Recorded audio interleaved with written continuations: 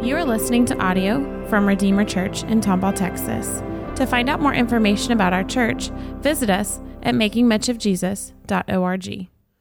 Good morning, beloved. Please turn in your Bibles to Matthew chapter 7, beginning in verse 21.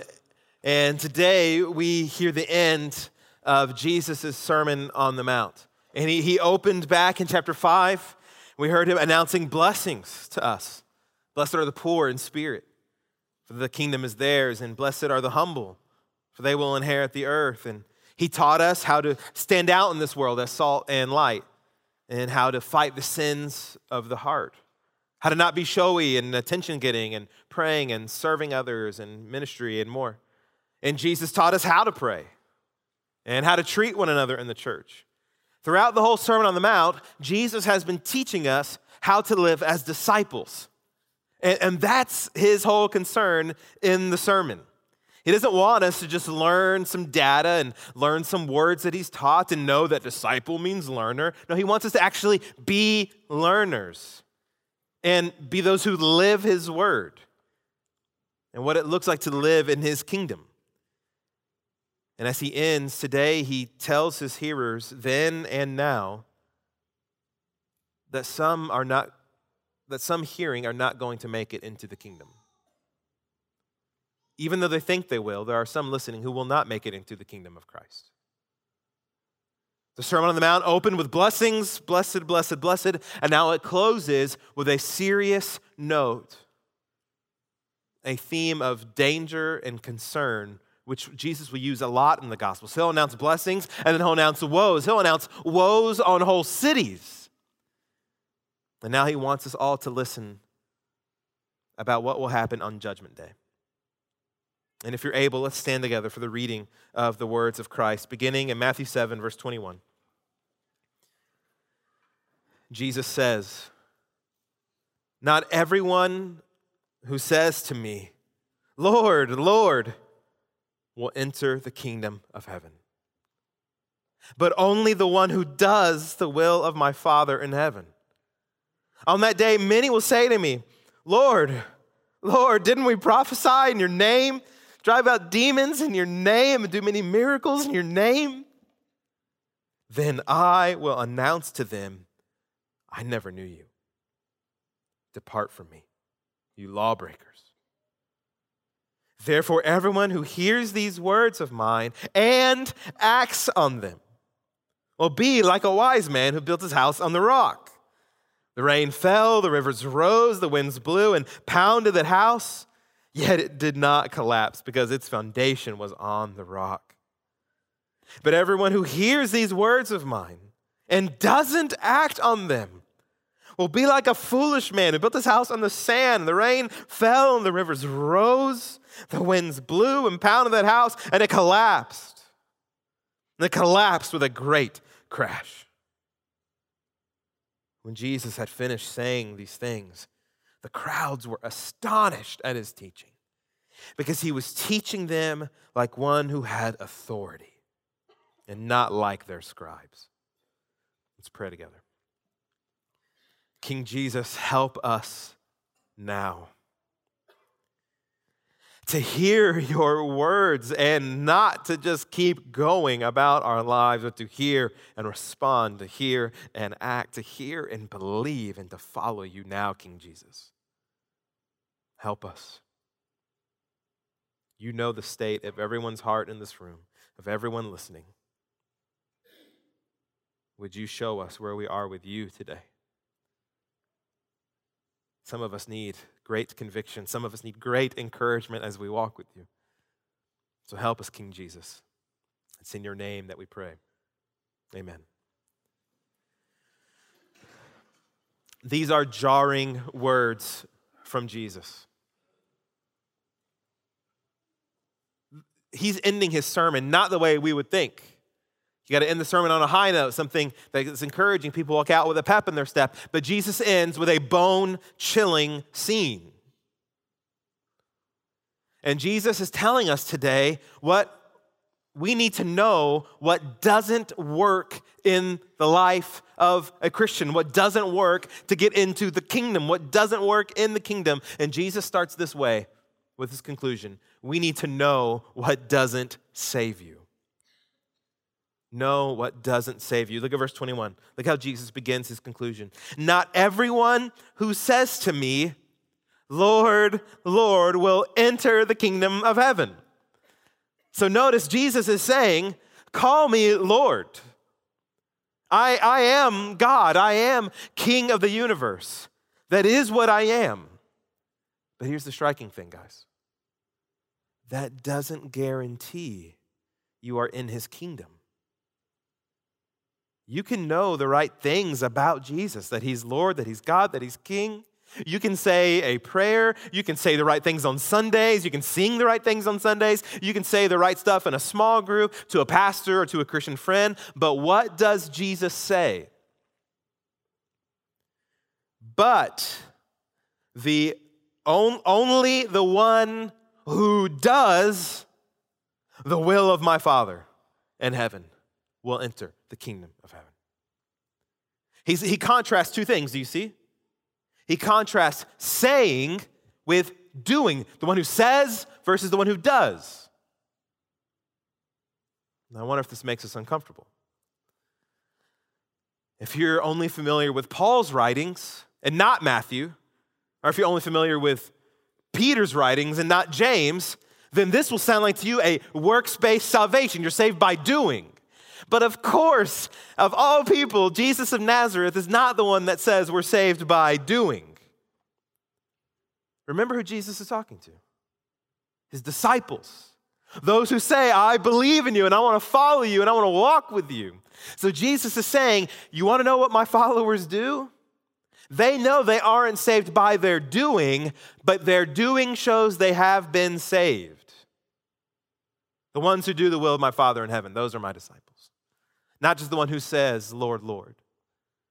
We see in the Gospels a lot as we keep going through the Gospel of Matthew. People will come up to Jesus, Lord,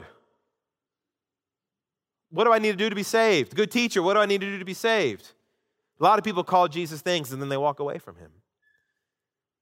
So what Jesus is saying, he's not saying Christianity is a works-based salvation. Rather, that Christianity is a salvation that bears works, that gives rise to obedience. Grace causes obedience to rise from the soil of following Jesus.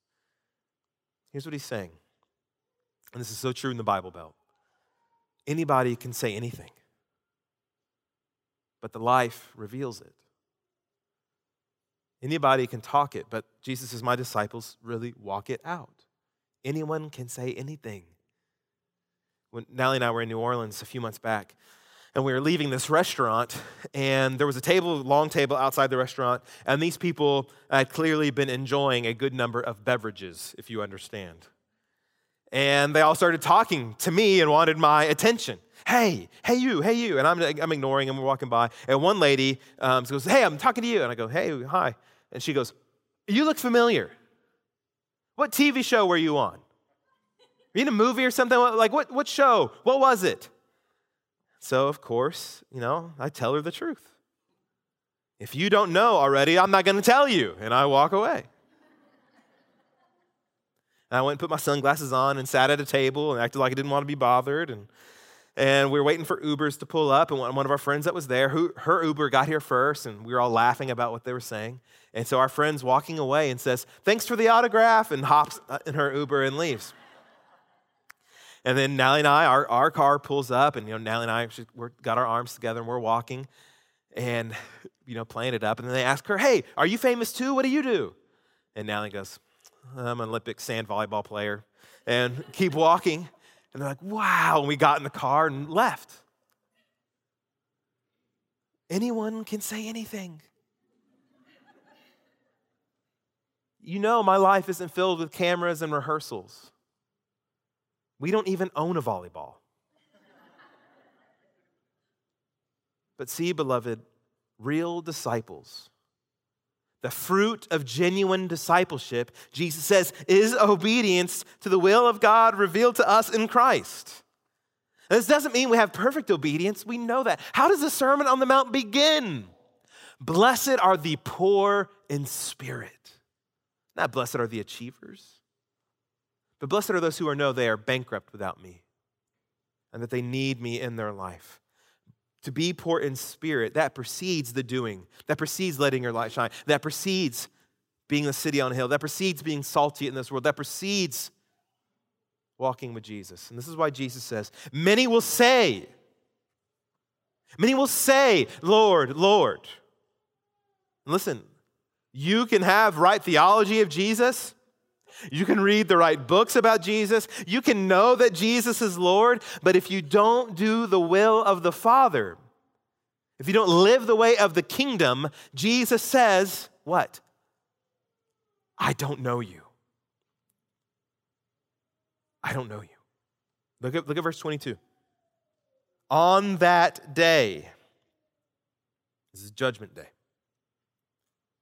On that day, many will say to me, Lord, Lord, didn't we prophesy? And he lists all these ministries that they do. On that day, this is the day, Judgment Day, the day before you will spend either eternity in the kingdom of heaven on the new earth, or you will spend it in the outer darkness. And look who's in the captain's chair of all of this. Jesus says he is. Look what's happening. Examine how Christ-focused, Christ-directed all of this is. Many will say to me, but I will say to them. On that day, many will say to me, Lord, Lord. Then we prophesy in your name, 23. Then I will announce to them, I never knew you. Depart. Do you see how much authority, what's happening here? Jesus is ratcheting up the view of him where we are meant to have. He is not just some great teacher. Jesus is saying, you are interacting with the one that will judge the universe, that will judge everyone in the world. This is what Paul says in Acts 17. While there's so much urgency with Christianity about this, in Acts 17, Paul says, God now commands all people everywhere to repent, to turn. Because this is why he has set a day, that day that Jesus is talking about. He is going to judge the world in righteousness by the man he has appointed. This is his son, Jesus of Nazareth. And he has provided proof of this to everyone by raising him from the dead. Jesus says, I'm the judge. I am the narrow gate. And what's happening in verses 22, guys? Jesus he's putting us into the DeLorean and saying, we're going to the future. And I want you to see what's going to happen at the future and that day. There will be some that say to me, Lord, Lord, and I will say, come into my kingdom. Others will say, Lord, Lord. I'll say, I don't know you. I don't know you. And look at their response. Look at the conversation Jesus says is going to happen. Look, verse 22. On that day, many will say to me, Lord, Lord, didn't we prophesy in your name? And look, in your name. We did it for you. I did it. It was Christ-centered, focus. It was in your name. You were at the center. Didn't we drive out demons in your name? Didn't I do many miracles in your name? This is a pretty good resume, isn't it? I prophesied. I love the Bible. I drove out demons. I'm super spiritual. I did miracles. I'm a prayer warrior. But what does Jesus say? What's happening here? What does he say? Verse 23. Get out of here. I never knew you.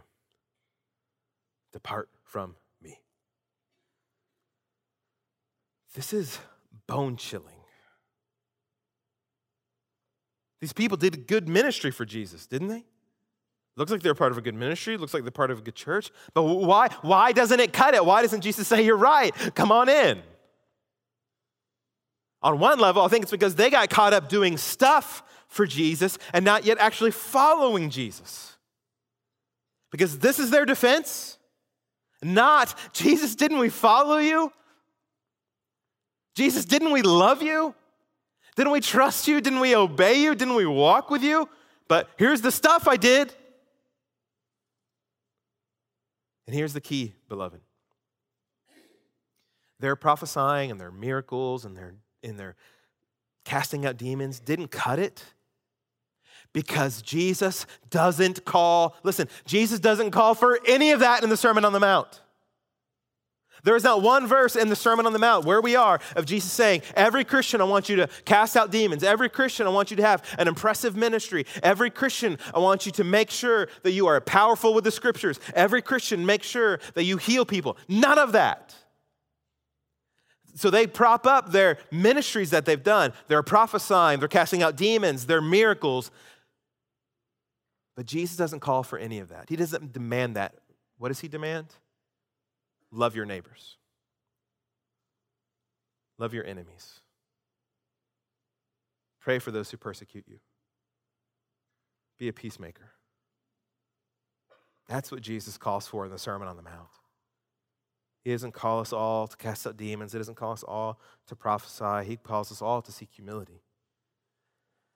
He calls us all to be peacemakers. He calls us all to hunger and thirst for righteousness. That's the mark of real discipleship. That's the mark of really knowing Jesus.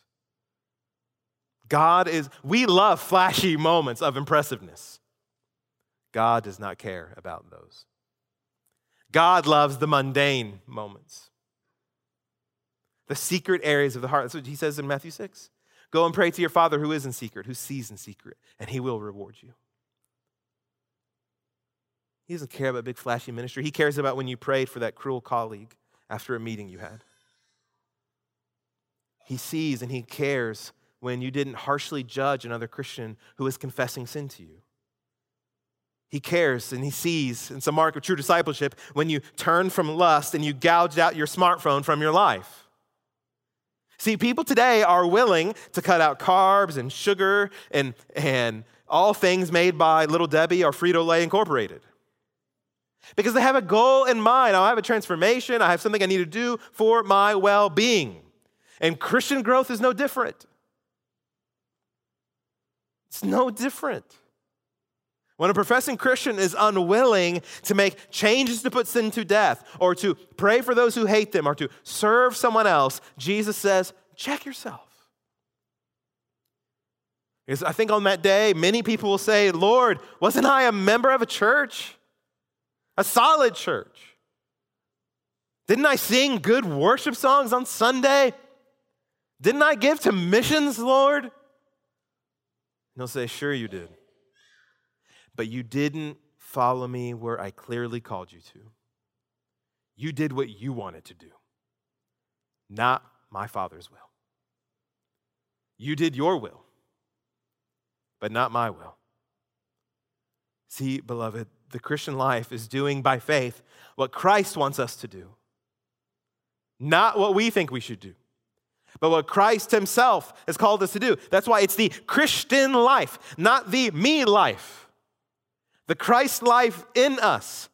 And it's good to remember we are saved by grace. And we talk about grace. We're saved by grace through faith, not of works. We can't earn salvation. But that salvation gets worked out in us. And we do the Father's will. Do you know what the Father's will is? What he wants for everyone listening? Jesus says in John 6, for this is the will of my Father, that everyone who sees the Son and believes in him will have eternal life, and I will raise him up on the last day. So this is it. The Father wants you to trust in the life, death, and resurrection of God's Son. That's the Father's will. And if you believe, you'll be raised up on the last day at Judgment Day into eternal life, and you've been raised now to follow him, and you follow Christ every day. This is the Christian life. Not just taking Jesus at Good Friday, and not just taking Jesus at Easter, but taking Jesus after Easter. When he says, go and be my disciples. Teaching one another to observe, to obey all that I've commanded you. So we trust Jesus' death, we trust his resurrection, and we trust his words. We trust his authority, what he says we want to do. What he says we want to live by faith. Because do you remember what Jesus also said at the beginning of the Sermon on the Mount? I have not come to abolish the law. I have not come to get rid of obedience. I've come to fulfill it. And I've come to give it to you. I've obeyed everything my Father says, and I've done it for you so that you could now be called righteous, so that you could be obedient through me. That's why we will never be called what he says in verse 23. If you really are a believer, you'll never hear from Jesus, "Depart from me, you lawbreakers." Because now in Christ, we're no longer lawbreakers. Though we were outside of him, we were disobedient outside of him. But now, since he fulfilled the law, he gives it to us, we're counted righteous. And now, his desire to do the Father's will, that was Jesus' great desire in the Gospels. Father, your will be done. I do what my Father says to do. I see what my Father in heaven does, and I imitate him. That was true of Jesus. Now, with Christ living in us by faith, now that's our desire. I want to do the Father's will. I want to pray, your kingdom come, your will be done on earth and in my life as it is in heaven. That's the mark of true disciples. And that's what's getting built in our life. And this is where Jesus ends, where he says, we need to know what you are building. Jesus now ends with this word picture and a story to drive his point home like he often does in the Gospels. And his words aren't suggestions. His words aren't optional. Listen, this is the only person you will ever interact with where his words carry weight in every area of your life and are non-optional. You have a boss. Most of us, I think, have jobs. You have a boss. Their words are authoritative. They're important, but they only speak into one realm. You have children. You have authority over them, but it speaks into one realm. The government has authority over you, but only in one realm. Jesus now steps in and says, my words are non-optional and have authority over every realm in your life. His words are the difference between your life ending in the celestial kingdom and your life being a complete collapse at the end of the age. Look at what he says in verse 24.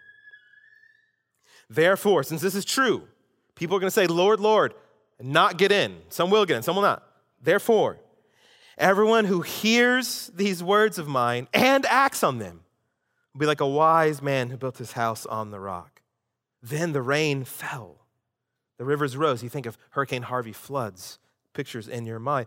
And the winds blew and pounded that house. Yet it didn't collapse because its foundation was on the rock. But everyone who hears these words of mine and doesn't act on them will be like a foolish man who built his house on the sand. The rain fell, rivers rose, the winds blew and pounded that house, and it collapsed with a great crash.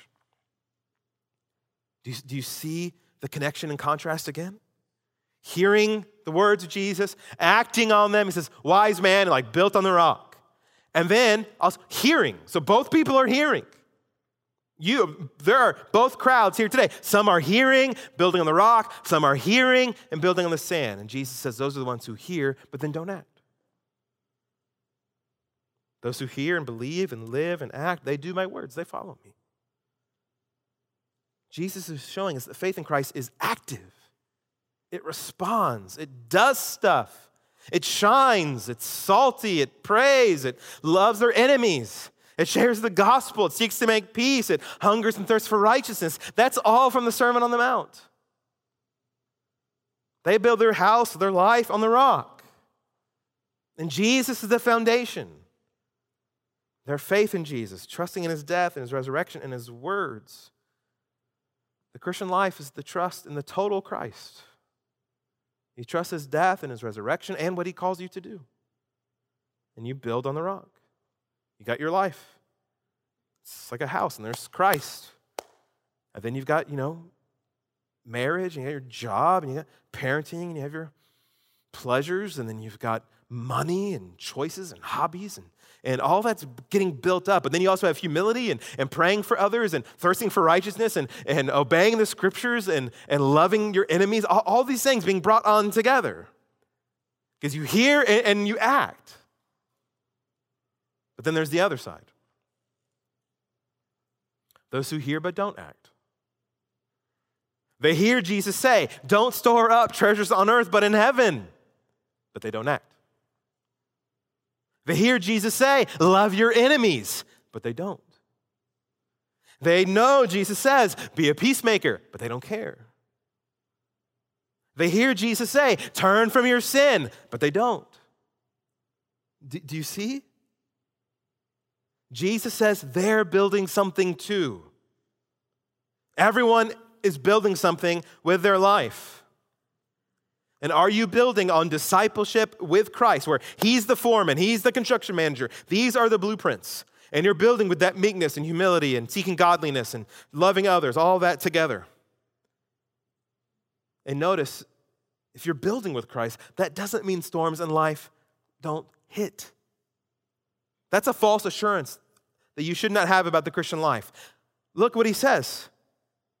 Those who hear, verse 24, and act, they're like the wise person who built his house on the rock. But look, verse 25, the rain still falls, the rivers still rise, the winds blow down, the winds come down the mountains. They pound that house, but what? It didn't collapse. Following Jesus doesn't mean a storm-free life. It means you will survive the storm. You will stand. You'll hear the word cancer and it won't rattle your faith to nothingness. An unexpected death will happen and it won't rattle your faith down to the sand.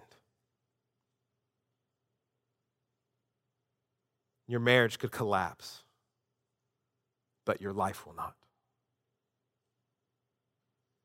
Because its foundation is Christ. But the other house is built on shifting, soppy sand.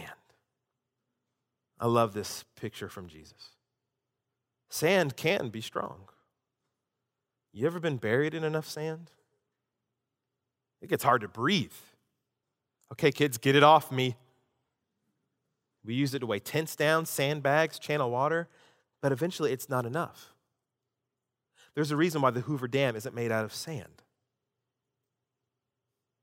And that's what a lot of people in the Bible Belt built their life on. They just build their life. The same way we are. Marriage, kids, parenting, job, but there's other. They're not building meekness, they're not building trust in Christ, they're not building trust with Christ. They just got money and then building approval and then appearance and then popularity and then pleasure at all costs, flings on the side, parading spirituality, and then the storm comes. And what does Jesus say happens? The rain fell, the rivers rose, the winds blow, pounded that house, and it collapsed. And look how he describes it. It collapsed with a great crash. Toppled. Devastation over. All from not responding rightly to the words of Jesus. That won't stand in the last day. What are you building? Will your life collapse with a great crash? Or is your life on the solid foundation of Christ's death for your sins on the cross and the forgiveness he offers you and his resurrection from the dead as he walked out of a stone alive? So we build our lives on that stone. Are you hearing? Are you acting on the words of Christ? Are you living from the words of Christ? Are you living with Christ? Are you living for Christ? Are you living towards Jesus? Listen, he lives all of this for you. He lived it all for you, so now you could live it. But hear Jesus, that professed faith without progress in the faith will lead to a great crash. But professed faith with proof of faith, hearing and doing the words of Jesus, because he is your life, that leads to life. That's what salvation looks like. That's what Christianity looks like. It looks like the Sermon on the Mount, where Christ, as the crucified and risen Lord, who died for our sins so that we could be forgiven of them all by simple trust in him, we're now raised to new life. And now we walk with Jesus wherever he calls us to go. We hear his words. Believe in me. And we believe. We act on it. We hear his words. turn from your sin, and we act on it. We hear his words, follow me, and we act on it. What are you building? My great fear is that some of you will collapse on that final day. But I know some of you, we will hear, well done, my good and faithful servants. Enter into your master's joy. Every single one of us in this room must look at our lives, go, what am I building? Am I following Christ for real? Or am I building on the sand? Let's pray together. To find out more information about our church, visit us at makingmuchofjesus.org.